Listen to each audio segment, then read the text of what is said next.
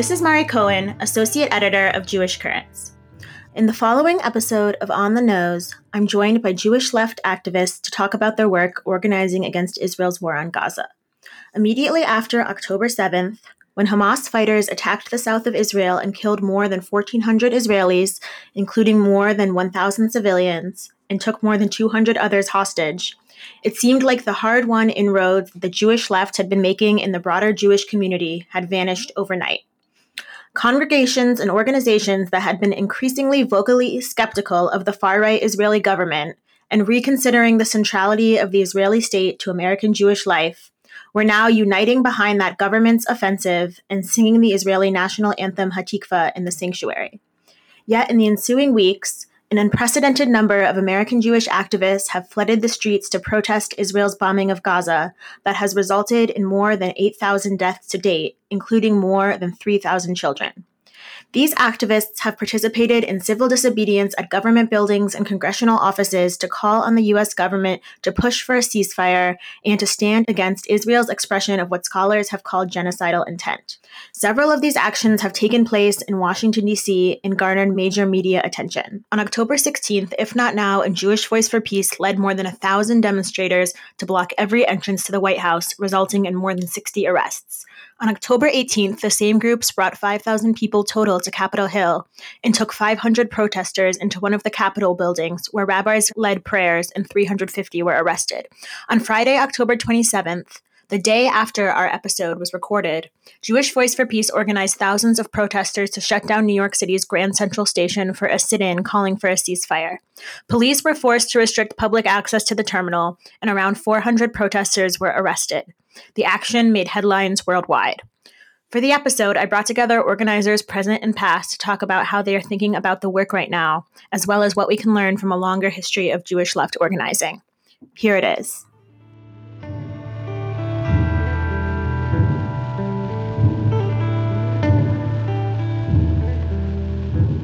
I'm joined today by three Jewish left activists to talk about their strategy for this moment. Eva Borgward is the national spokesperson for If Not Now. Hi, thanks so much for having me. And Elena Stein is the director of organizing strategy at Jewish Voice for Peace. Hi, grateful to be with you all. And then we also have Amaya Gelman, who is guest faculty in social sciences at Sarah Lawrence College and the director of the Institute for the Critical Study of Zionism. Amaya also is here to provide some insight into a previous generation of Jewish left activism as one of the co-founders of Jews Against the Occupation, New York City in 2000. So hi, Amaya. Thanks for having us on together, Mari. Thank you all for being here, especially I know it was like a very difficult moment when, everyone is extremely busy, but I'm really glad that we have a chance to talk about this. To get started, I kind of want to take us back to October 7th and to think a little bit about how this mobilization started. So how did Jewish Voice for Peace and If Not Now initially respond to October 7th? How did you kind of come to settle on a strategy? Eva, maybe you want to start? Sure. It took several days for us to fully realize the extent of the October 7th attack on Israelis. And over the course of the weekend and even 3 and 4 days later, some of our staff members were finding out that their loved ones had been among those people who were murdered. One of our staff found out that a close friend and her 2 children were murdered in the October 7th attack, and they were Mizrahi Arab Swana Jews who had been intentionally settled in the Gaza border area to be expendable by the Israeli government. And so our first statement was initially a response to the Biden administration's comment about the Hamas attack being unprovoked. And it was motivated by fear, which has, of course, since been realized that framing of starting the clock of this unprovoked attack on October 7th would enable dehumanization of Palestinians that would escalate into the type of horror that we are seeing now in terms of the bombardment of Gaza and pending ground invasion. Over the course of the several days after the attack, our members really needed space to grieve and mourn. And we started organizing mourners Kaddish actions across the country to provide a space to grieve and hold the memories of people's loved ones, as well as the increasing fear and grief that they were experiencing for the Palestinians in Gaza, many of whom are also our loved ones that we knew was coming. And then the following week, we were transitioning into action on the Biden administration on Monday and against Congress with JVP on Wednesday. Elena, I'm curious if you can answer that same question from the perspective of JVP. We have staff who are in constant touch with Palestinian partners on the ground. And so the evening of October 6th, I got a text from one of them saying, there's an operation beginning, we're in rapid response. So our rapid response team was in direct touch with partners through the night until 5 a.m. when the person leading that team found out that his Israeli Mizrahi aunt and uncle had been killed. So this is how it began for us. It was not theoretical. We were horrified. The grief, the shock, it was visceral, it was real. There wasn't even time to take a breath, to theorize about it, to formulate our most perfect political analysis about it, or certainly to process all of the emotions about it. And a lot was not clear, and a lot was clear very quickly. One thing was that our principles were going to need to light the way the whole way through. And the first and most important is the value that every single person deserves to live in safety and freedom and dignity. And there are no exceptions to that. It was also immediately clear what we've known to be true forever, that the lives of Palestinians and Israelis are completely intertwined with each other. And that, of course, Israeli apartheid and settler colonialism first and foremost enact daily horrifying violence against Palestinians. And also it doesn't make Israelis safer either. And so it's on us, especially those of us here in the US, whose government is funding this, is fueling this, is protecting the Israeli apartheid government from accountability at all levels, to stop the complicity that puts Palestinians' lives in danger every day and also puts Israelis' lives in direct danger. And it was clear very quickly that the Israeli government was going to declare a genocidal war on Palestinians. And so, I think we were in a lot of tension because people did need time to just grapple and grieve, and also we didn't have time for it. As a Jewish organization in the US committed to a future where all people live in dignity and freedom, there was no moment to just pause. We had to figure out how to jump in and intervene and call on all people of conscience to stop imminent genocide of Palestinians, and to do it all at once, right? One of the things that I kept saying to myself through this period is we are wide enough to hold it all. Every life is precious. We have to do everything we can right now to save lives. We have to point to root causes. And also, we just have to do life-saving measures. And we do not need to choose between grieving and acting. We do not need to choose between Israeli lives and Palestinian lives. We do not have to have theorized everything. We do not have to have processed all of our feelings. We do not have to act perfectly. We just need to act very quickly to intervene in the beating drums of war. Thank you for that. Amaya, I want to ask how you're processing this moment and also how you're comparing it to previous episodes in American Jewish left organizing. Obviously, the October 7th attacks are pretty different than anything we've seen in the history of the region, so there's no real precedent for it. But are there any moments or episodes in the past that have any resonance with today? How does this compare to what we've seen before? We've never seen anything like this play out before. So it's hard to know how it might feel different now than it would have at a different point in our organizing. I think one thing that's very different now than when Jews Against the Occupation began organizing in 2000 is that our understanding of how much force is required to hold Israeli life together is clearer than it used to be. I think that we used to think of Israel as a place inside borders and like the West Bank and Gaza as places where people were fenced in. But I think that our understanding of how colonial violence works has changed so that we now understand that every minute of Israeli life is a minute of repression of Palestinians. There's no moment of calm, as we often say. In fact, I interviewed the poet Sami Shalom Shetrit a long time ago, actually. And he said something that has stuck with me ever since, which is, he said, I try not to breathe too deeply because I know that every time I take a breath, Palestinians are suffocating. I just don't have any moment of my life where my safety and existence isn't at the expense of someone else. And I think that's a new understanding for us in a way, even though we've always understood injustice. So when this happened, I also have family in Israel. They're in the north, so I wasn't immediately expecting the worst, but I worry about them. And they're participants in Israeli society. They are in the military, they participate. So when the violence that creates the peace of their life is broken through, I panic for them.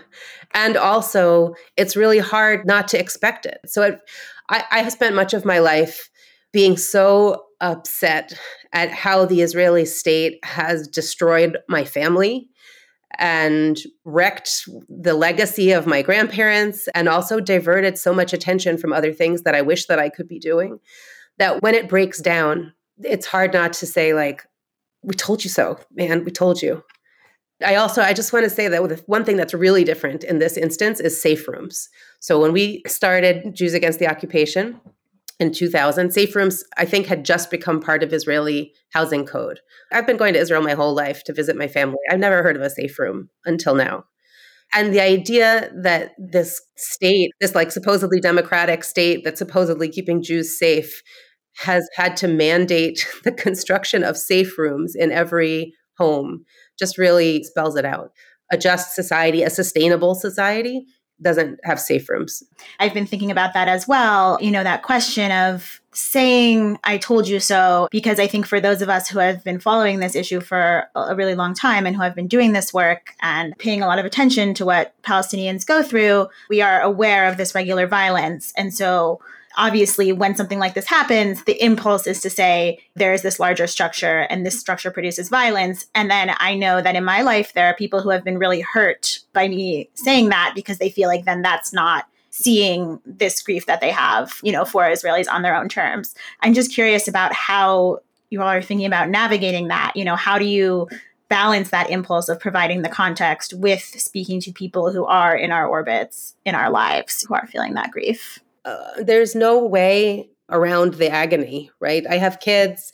I think about kids being kidnapped. I think about Palestinian kids in hospitals unable to have anesthesia for surgeries as they're suffering burns from chemical weapons. Like, the agony is just threaded throughout. It's just hard to wake up in the morning.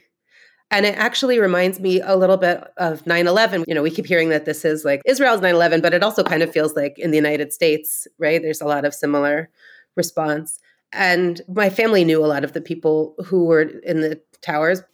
And the stories about people dying and people being trapped in elevators or jumping out of windows, like, there's just no way to assimilate that amount of pain. But if you're a thinking person, you also situate that, you have to zoom out from that moment and understand, what are we part of? It's not just them, right? It's not just the people who died, it's us. And the feeling of precarity, right? Like, everything that we have is based on tamping down and somebody else's instinct for freedom. And so when we feel that pain about the agony of people dying, it actually feels like premonition. Like, how can this be sustained? So I think my response to all of the feeling of violence and agony of violence that just happened in Israel and Palestine is that it feels like a warning as well as immediate agony. Elena, you kind of talked about the ways in which we feel like we can hold this all. We can put it together, do the grief and the action at the same time, respond to all these things. What is it like trying to do that? I mean, what kind of responses are you getting? Are there specific guiding tactics or strategies in terms of trying to hold that all together that you have? Grace Paley has this wonderful quote: the only recognizable feature of hope is action. And I also have been hearing the antidote to despair is action. These have been guiding lines in this time, that actually the only way through the agony, the grief, the pain, the horror, the shock is to act together. So we've been holding a lot of spaces that are grief into action. So for instance, every day since a couple days after it all began, we've been holding daily power hours where up to 3,500 people at once have come to all figure out what's happening on the ground, where can I be connected with people who are also holding this kind of pain, and how can we use it as fuel towards action. Tens of thousands of calls to Congress, hundreds, if not thousands of letters to the editor to the New York Times and to local papers. How do we reach out to everybody in our lives, including high-profile people, and make ceasefire the word on everyone's lips? Last week, we organized the largest demonstration of Jewish people in solidarity with Palestinian liberation in history. We put out a call 3 days in advance. We said, meet us in DC at noon on a Wednesday. Who knew how many people were going to show up? Well, over 5,000 people figured out how to get out of work, find childcare, and bus or train or even fly from around the country to be there at noon on a Wednesday. There's nothing better to do with this grief, with this agony, than to act in those kinds of numbers and to make our voices heard. And after that, 500 of those people then let us sit in, taking over a key Capitol building, calling for ceasefire, saying, let Gaza live, led by rabbis and spiritual leaders and elders. And it was the most profound Jewish spiritual moment of my life. And it got wall-to-wall mainstream coverage and was around the whole US and throughout the world. We were hearing people were having watch parties in Palestinian restaurants and organizations. I think giving people tools, not just to understand what happened, not just to process it, not to just to be with it, but to actually activate, is actually the way through. And it's not either or, but I think, unfortunately, we just haven't had time to just collapse into our grief, because we know right now that especially Jewish grief is being used as a weapon against Palestinians in what can only be known as a genocide. And we are watching this unfold before our eyes. We know over 7,000 Palestinians have already been killed. We know that 3,000 of them are children. We know that fuel has run out. We know that hospitals are collapsing. We know that people are being bombed as they flee from evacuation orders. We know that people are trapped beneath the rubble and there's no fuel left for bulldozers to pull them out. And we know that as people are being starved and there's no food and there's no water and there's no medicine, and not because there just is none, because the Israeli government won't let any of it in, we know that this could get a lot worse by magnitudes. And so as much as I want so badly right now to collapse into my grief, the only ethical option, I say this feeling my entire history of Jewish family who survived and didn't survive a genocide at my back, the only option we have right now is to use our grief, is to rise through our grief and our agony and organize people to try to stop an unfolding genocide before our eyes with everything we have. Thank you for that. Eva, I wonder if you want to jump in and talk a little bit about, managing those tensions as well. I actually want to go back to something that Amaya said earlier. The idea that every moment of Israeli life requires Palestinian death or Palestinian suffering, and that is the colonial setup we're in. I'm so angry that we've been pit against each other in this way. And one thing that is making me hopeful in this moment is the coalition that is coming together in the streets to call that out and to say, we refuse to have our lives pit against each other. Elena, as you said, and as is embedded in, if not now's principles as well, that our safety is tied together. We cannot have Jewish safety without Palestinian safety. The horrific events of these past weeks have made that extremely clear. And what I'll say about doing both at the same time in terms of holding grief and action, I find myself looking toward the Israelis who are burying their friends on the ground right now while also raging at this government for what it's doing to Gazans. And so many of them are exhibiting incredible courage in the face of massive repression across the state for any anti-war activism right now. And also looking to Palestinian friends. In the aftermath of the October 7th attack, as we were trying to figure out how to organize through our grief, and despite losses that were very personal to people on our staff, I was messaging Palestinian colleagues at other organizations and just being like, I know that you all know exactly what this is like, and that you have been organizing through very personal grief for decades. There was a Palestinian killed every single day this past year.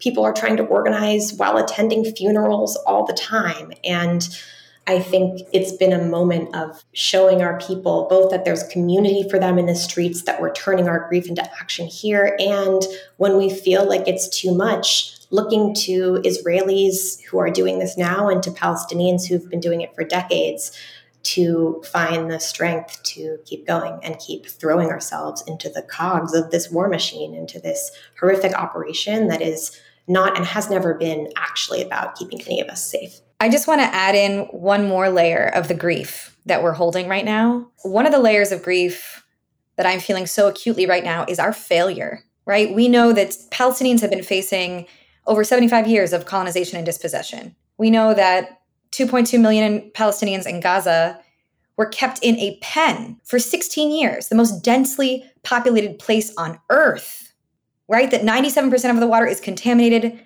that half of the people living there are children, that people are not allowed physically in and out, not to get medical supplies, not to visit relatives on the other side of the fence that keeps them penned in. How have we allowed this to happen? Right? And I want to take us back to a really pivotal moment, which was the Great March of Return in 2018. People will recall tens of thousands of Palestinians in Gaza holding gorgeous marches up to the fence that keeps them penned in and setting up a beautiful encampment to cook and to dance and to learn history and to demonstrate against their captivity. All parties had their flags lowered. There was not an arm in sight. And on the first day of it, how did the Israeli government respond? They set up snipers on the hills and killed over 30 people on day one.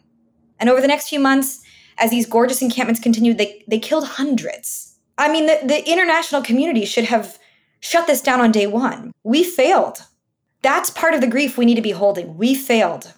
I know that failure is not a motivating feeling, but I think it's really important that we reckon with this and move out of our shock of what is happening now to understand that if you've been watching, this was coming. We didn't know what it would look like, but a crisis of epic proportions was coming. And we cannot afford to fail any longer. 80% of the bombs that are being used to massacre Palestinians in Gaza right now are from the United States, right? The US sends more military funding to Israel than anywhere else in history. Most of that money has to get spent back in the US on weapons manufacturers. The stock prices of weapons manufacturers are skyrocketing right now. As Eva said, it is not about Jewish safety. That is just a moral cover.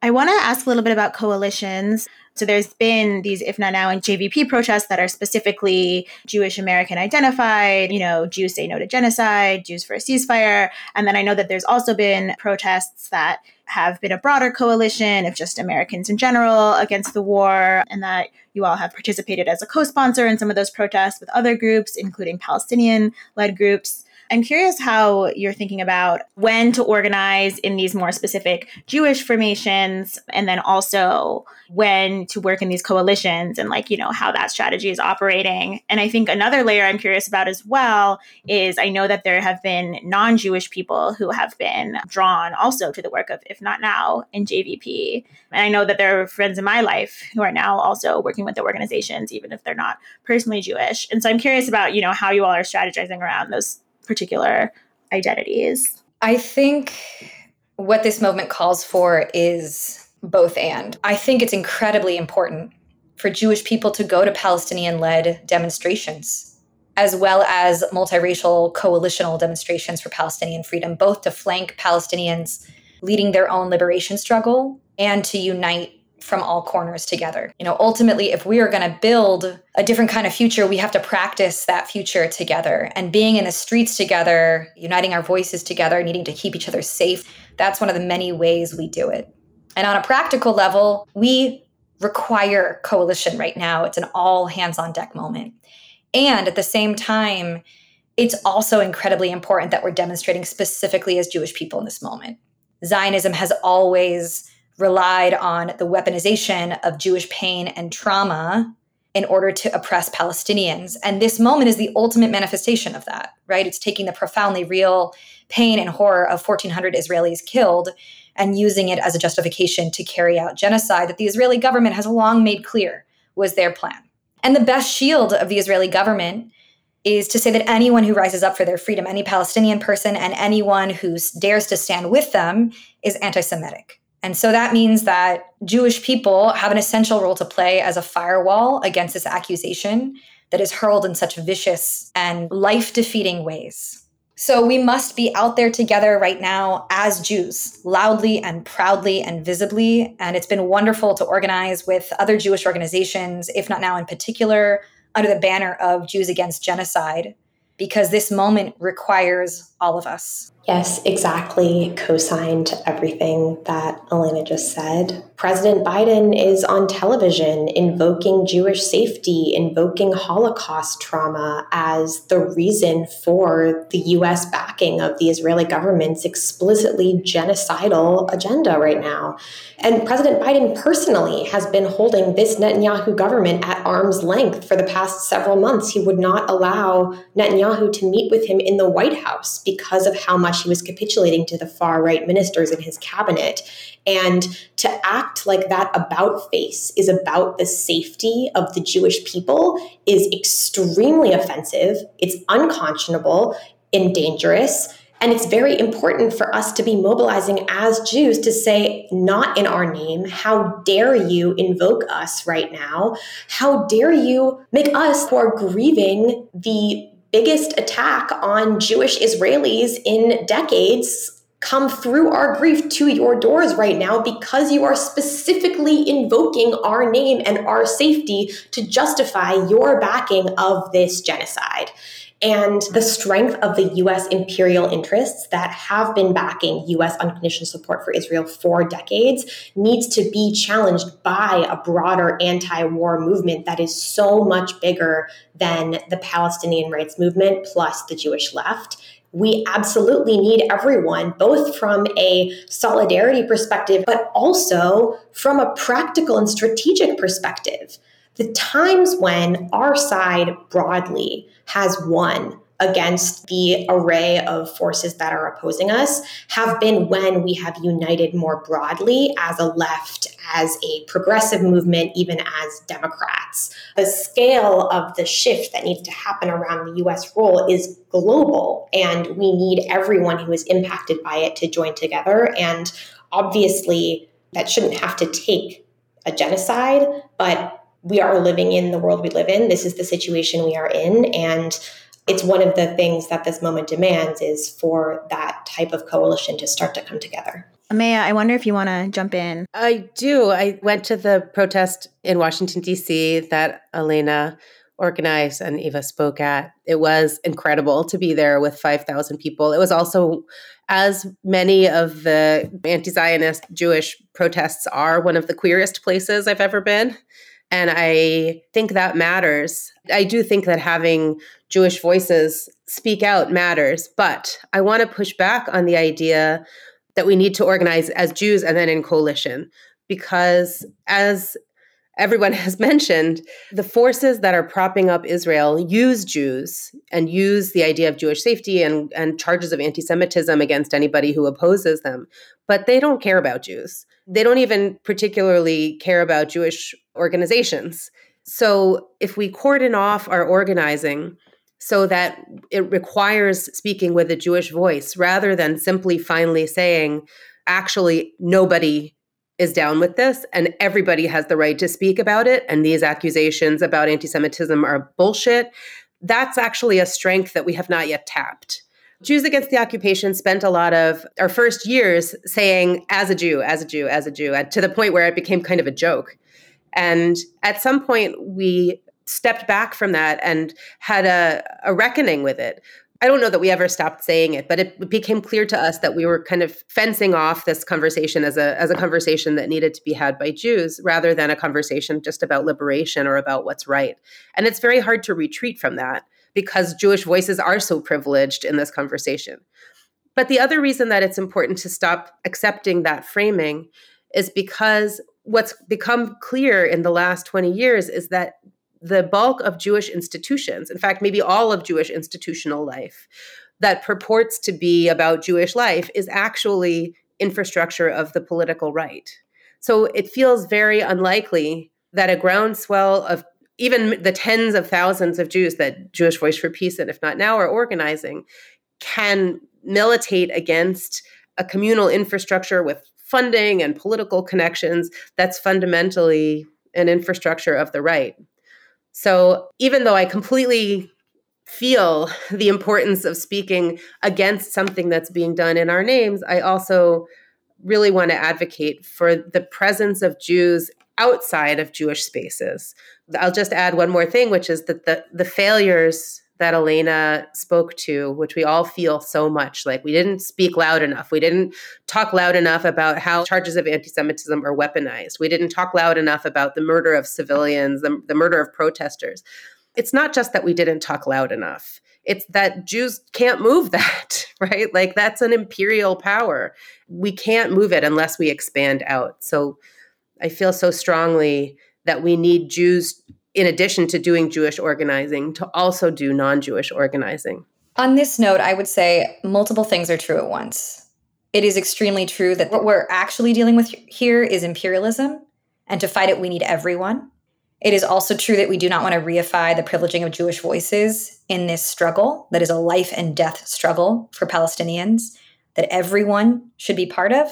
And it is also true that we have a particular responsibility to pull our own communities away from Zionism and white supremacy and ideologies that are destroying people's lives and bring them towards anti-Zionism and the struggle for collective liberation. It doesn't mean that we overstate what we're capable of alone. We don't aim to do it alone. We aim to play our part. We aim to take responsibility for what is ours so that others can play their role without being shot down. On a different note, Amaya was very kind to say that I organized last Wednesday's action in DC. And what I want to say there is there was actually an incredible team of about a dozen member leaders who dropped everything in their lives. They got out of work. They drove to DC. And from the moment they woke up to the moment that they were going to sleep, they were organizing this demonstration. So I really just want to lift up how many ordinary people right now are just dropping everything to make this extraordinary organizing happen. I feel so grateful to have our movement elders or like micro generations of movement elders here with us, and so grateful for your experience. And I'm chuckling at learning where the "as a Jew," one word, all in quotes, that people often quote tweet us comes from. And that was you all. And just feeling grateful to learn from the decades of organizing that have come before us, especially as If Not Now was founded by younger Jews. I was born in 1996, post-Oslo, and just feel really grateful to feel connected to organizing history in this moment. And I feel grateful and heartened to hear you say the things that I've been thinking about how we can't do this alone and how we are up against US imperialism and this sort of broader war machine, and we can't win by ourselves. And I also want to say that because of movements like Jews Against the Occupation, because of JVP and New Jewish Agenda and other organizing that has come in the past, and also because of the past decade of an explosion of the Jewish left that Jewish Currents is part of, that JVP's growth since 2014 is part of, that If Not Now's founding is part of. 40% of Jews under age 40 think that Israel is an apartheid state, and 25% of Jews overall. And they're organized and they're loud. And I've been thinking about If Not Now's very first protest against Operation Protective Edge in Gaza with 50 young Jews in 2014. And then that escalated to, 500. And this time around, we had a Mourner's Kaddish in the very first days after October 7th, where we started with hundreds of people. And Brad Lander and city council members were there. And just the robustness of the Jewish left that is coming in to take on this moment has been a result of those decades of organizing. One other thing that I want to say about what happened in the first few days after October 7th was that on October 8th, only 2 of our 9 staff members had been on staff for longer than 1 or 2 years. And our average age was like 27. And we felt so terrified. Like, how could we possibly meet the moment that was about to happen? And we also didn't really understand the nature of the amount of organizing that would be required, because none of us had ever been through anything like this before. And the founders of our movement, people who had been involved from 2014 to 2020 or so, came back, and so many people were leaving their jobs to come back and throw down full time. And soon our team of 9 was a team of 20, 30, etc. There was a period when I was calling and other people were calling 5 friends a day saying, will you leave your job for a week, 2 weeks, 2 months? We know that this is not going to be over quickly and we need support. Calling friends who haven't been organizing for a long time and saying, like, this is the moment of our lifetimes. We need to stop a genocide and we need you. And hundreds and thousands of people have been throwing down in ways that, in the face of this horrific situation, are one of the only things that is making me feel hopeful. I mean, that's been something I personally, just a little bit of history. Obviously, now I'm a reporter who covers these issues, but I previously did organize in Chicago with If Not Now from 2016 to 2019 or so. And it really has just been amazing to see the numbers of people who have showed up now and the way that there has been this groundswell of support. So I've been quite moved by that, and also just really interested in terms of, what that means going forward. Are we going to continue to see mobilization? Are these people that we are welcoming into the movement for a long term? It's been interesting to me, but definitely I think really meaningful. Totally. And of course it's not enough. And of course we will never have as much power as the Jewish right or as the US war machine.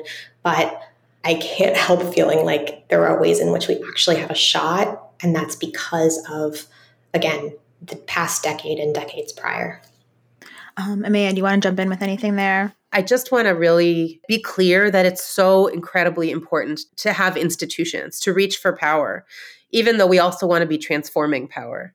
I wish that we could move out of this framework of always having to build in the same model as what exists, to stop having to say as a Jew, to stop trying to build institutions that compete with right-wing institutions that are much stronger.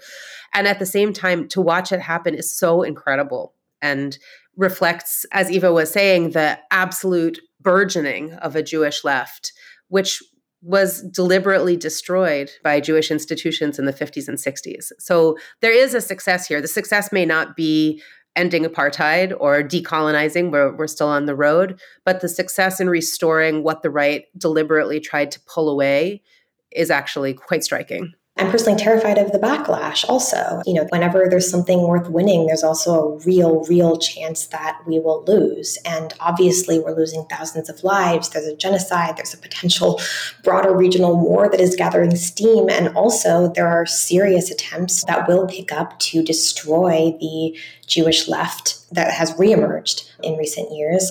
And at least for now, all I have about the way that we resist that is to keep organizing and keep having more and more people from more and more sectors of society coming out of the woodwork. And so across the country, we will continue doing direct action in offices of our members of Congress, as well as in the streets with other organizations and partners and Palestinians and this burgeoning anti-war movement, until we get ceasefire and then until we address the root causes of this nightmare of occupation and apartheid and reach equality, justice, and a thriving future for all.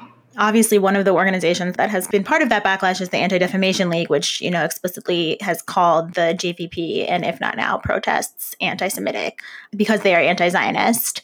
And it's been interesting to watch that. It's not surprising because that's the direction the ADL has been going in recent years in terms of, that they are specifically targeting anti-Zionist organizations as anti-Semitic, and that they are calling them equivalent to the far right as just this other form of extremist anti-Semites. And, I'm really curious about what's going to happen, how they're going to try to spread that message. I think that if people are seeing all of these bodies in the streets and seeing, this powerful protest and these rabbis and that many people getting arrested, is the ADL calling it anti-Semitic going to hold power in public opinion? I don't want to be too naive about it, but I have serious questions about whether they're going to successfully be able to push that narrative. The ADL actually just announced that it sent a letter to 200 universities and colleges requesting that they investigate their campus chapters of Students for Justice in Palestine for possible violation of the law prohibiting support of a foreign terrorist organization.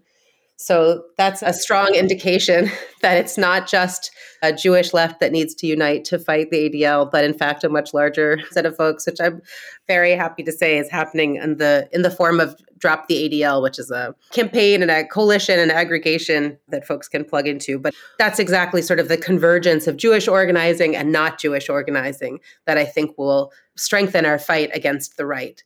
We need to come together and just say that we won't accept that. That's an all-together kind of a thing. I think that's a great place for us to end. I think this really gets to the heart of, the tensions and conversations that a lot of us have been carrying in the last few weeks, which is, how do we attend to these multiple griefs and violences at once? Also, how do we think about the importance of speaking up as a Jew without, reifying dynamics within this work in which Jewish voices are privileged while still being able to maintain broader coalitions. So I think it's a really important conversation to have. I'm glad that we could have it on this podcast. And I imagine that these, questions are going to continue to be live going forward. So thank you so much for being here. Thanks for coming. It's an honor to be in conversation with each of you and to be in the struggle with each of you. Thanks to all of our listeners for listening to this episode of On the Nose. If you liked what you heard, you can subscribe, leave us a rating, or leave us a review. Also subscribe to Jewish Currents at jewishcurrents.org. Thanks, everybody.